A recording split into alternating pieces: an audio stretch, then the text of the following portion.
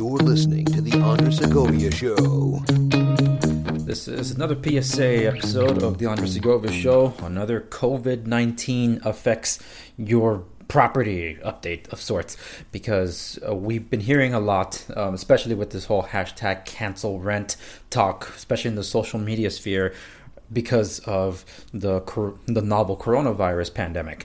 And the scare, particularly here in California, where we have the biggest issue with the housing affordability crisis, is coming to a head because, as I mentioned previously, there are tenants that are being impacted by this, and there are tenants that are trying to take advantage of the impact on this. Meanwhile, the legislator at the city level, the state level, and even the federal level, they've passed and put restrictions on certain things that benefit the tenants, but no safeguards or relief for the landlords. So in this episode, I just want to announce that there are some resources available to landlords, property owners, homeowners, all of you. You're basically the same individual, but I will have resources linked to the show notes accompanying this PSA notice at www.theandresegovia.com. So I got at least 2 different attorneys' offices that service the area of Los Angeles that are experts in the area, particularly if you're in a rent stabilization ordinance area, that have given excellent advice that I recommend that you take the time to parse through the resources that they're laying out, and they're constantly updating because things are changing. Just notice that it really comes down to you, the landlord and property owners, to understand that we will be the hardest hit.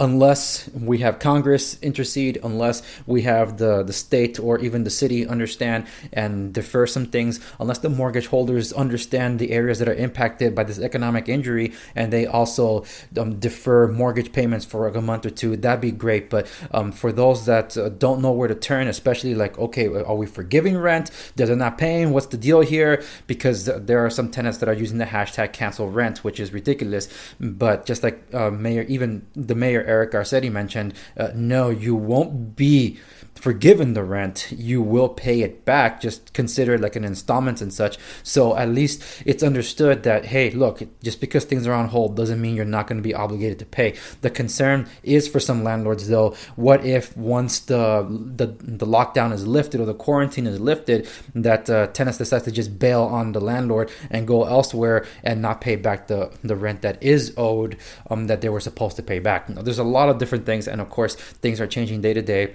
So I recommend that this is more of a PSA for landlords and property owners to really understand how to better navigate during this time, and per my previous PSA, to be able to get a petition out there to ask for relief, because I know that when we all understand that we are all in this together, that there'll be better understanding between the landlords and tenants to see that the landlords are not being hanged out to dry in all this, because it's assumed that just because they own a property, therefore they have all the money. Not so, when there's actually a mortgage holder behind the property, just like the tenants owe landlords. The landlords also owe somebody else for the properties they already have. So let's all do our part. Hopefully we can get through this without any more bickering and shouting and more rising tensions than there already are. So let's see how we get all out of this. So again, the resources are available in the show notes accompanying this episode at www.theandresegovia.com.